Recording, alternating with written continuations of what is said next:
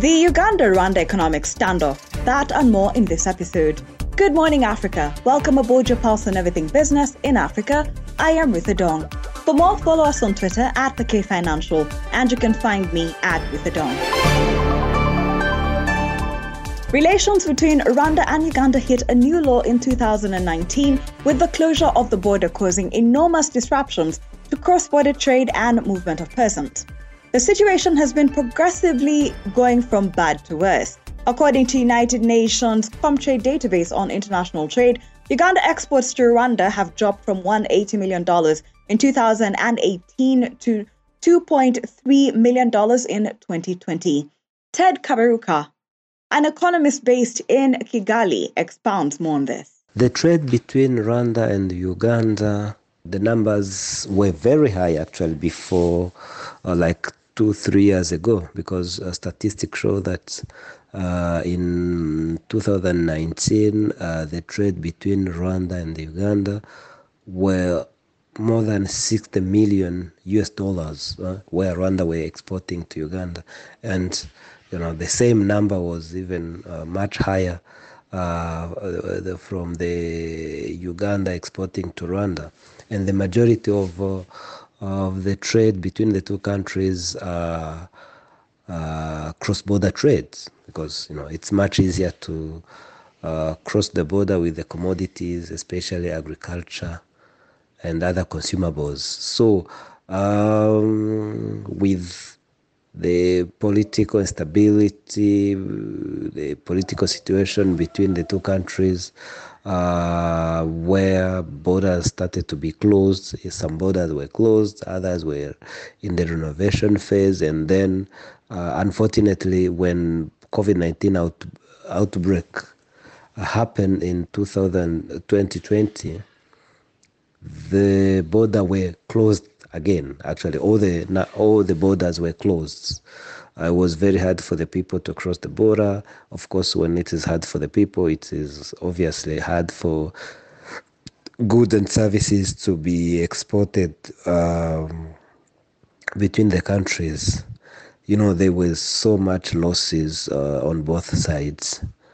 Despite the fact that the two countries are in the East African community with the trade agreement, within the common market agreement, but, the political tension between the two countries doesn't allow the free movement of goods and services. Landlocked Rwanda transports a significant amount of its imports via a trade route passing through Uganda from the Kenyan seaport of Mombasa. What does this standoff mean for this trade route? The particularity between Rwanda and Uganda is that Uganda is on the northern corridor, so there are so many containers imported from the international market or to the international market using the northern corridor, using the routes Kigali, Kampala, and then Mombasa. So we are still using that route, but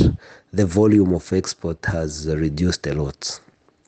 And we see so many trucks, containers exported from Rwanda or to Rwanda being using the central corridor, which is Kigali and Dar es Salaam port. So the eastern part of Rwanda is being connected to Tanzania in a very much easy way. Even during the COVID-19, there were some delays between the two countries due to the COVID-19 measures, but there has been always a meeting between the leaders to sort out issues. We asked Dr. Isaac Chinyakwa, Head of Trade and Regional Integration at the Economic Policy Research Center, what is the actual dispute between Uganda and Rwanda? Of course, the trade relations after the closure of the borders, we have had challenges of selling. We were selling up to around $180 million per annum. That would be around 18 to 20 million or so per month. And we were selling processed products and also just foodstuffs from the neighboring areas, Kabala and etc. But right now, that has drastically gone to nothing almost.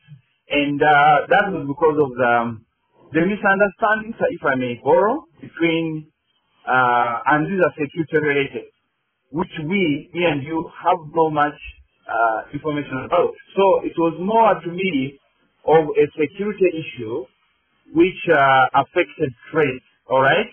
And it doesn't seem to be resolved. And either through the summit or through the council of the EAC, but I think it's now at the summit level, because it hasn't affected the summit. Sometimes these meetings don't take place because of the misunderstandings. I'm calling them misunderstandings because that's the best I can baptize them, between the leadership in Rwanda and the leadership in Uganda.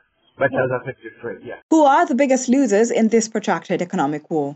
Yeah, of course, both countries. And the biggest losers are consumers who are consuming. If they tell you, Rwanda depends a lot on food from Uganda, okay? And now that food is not, of course they can get some of that from Tanzania. Then the business community who are selling their products now no longer selling them as, so the manufacturers are losing. I told you, we are talking about close to $200 million that are no longer accessed because of the conflict. So at the end of the day, even the government loses in form of taxes because the producers who are selling to Rwanda are not producing and selling as they should. So it's a whole chain, a whole entire chain of losing at different levels. You can't just say Rwanda is losing more, Uganda is losing more. It's the individuals within there, the governments, the transporters are actually losing, yeah. And a look at other stories making it into the podcast. The Central Bank of Zambia has raised its key interest rate by 50 basis points to 9% at its November meeting. It is the first rate hike since February to anchor inflation expectations while supporting economic growth and financial stability. The committee says that although inflation would decelerate sharply over the next 8 quarters, it is likely to remain above the upper bound of 6 to 8% target range. Zambia's annual inflation eased to 21.1% in October from 22.1% in September and down from a peak of above 24% in June, and it is projected to average around 22.6% in 2021 before declining to 15% in 2022 and 9.3% in the first 3 quarters of 2023. The bank raised its growth projections from 2021 to 3.3% from a modest 1.6% in September on the back of a strong performance in agriculture, information and communication, and wholesale and retail trade. In 2022 and 2023, growth is expected to rise to 3.5% and 3.7%, respectively. The federal government of Nigeria will remove fuel subsidies and replace it with a monthly 5,000 naira transport grant to poor Nigerians. Speaking at the launch of the World Bank Nigeria update, the Minister of Finance, Budget and National Planning, Zainab Ahmed, said the transport grant will target about 30 to 40 million Nigerians who make up the poorest population of the country. The Nigerian government spends trillions of naira yearly on payment of subsidy on petroleum products. It has repeatedly tried to cut off the payment in favor of market-determined prices.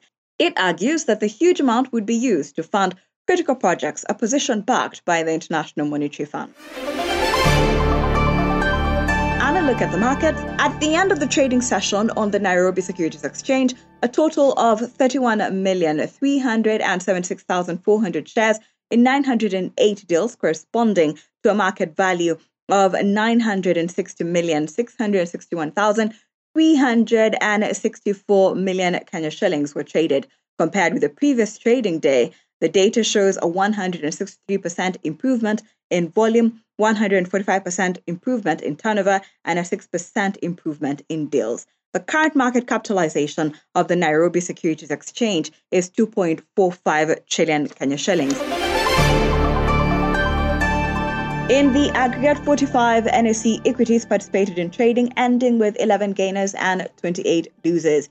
Kakuzi PLC led the gainers with a 10% share price appreciation, and on the losing side, Samir Africa came out last with an end-of-day price depreciation of 6.7%. Safaricom PLC recorded the highest volume of 15 million traded shares.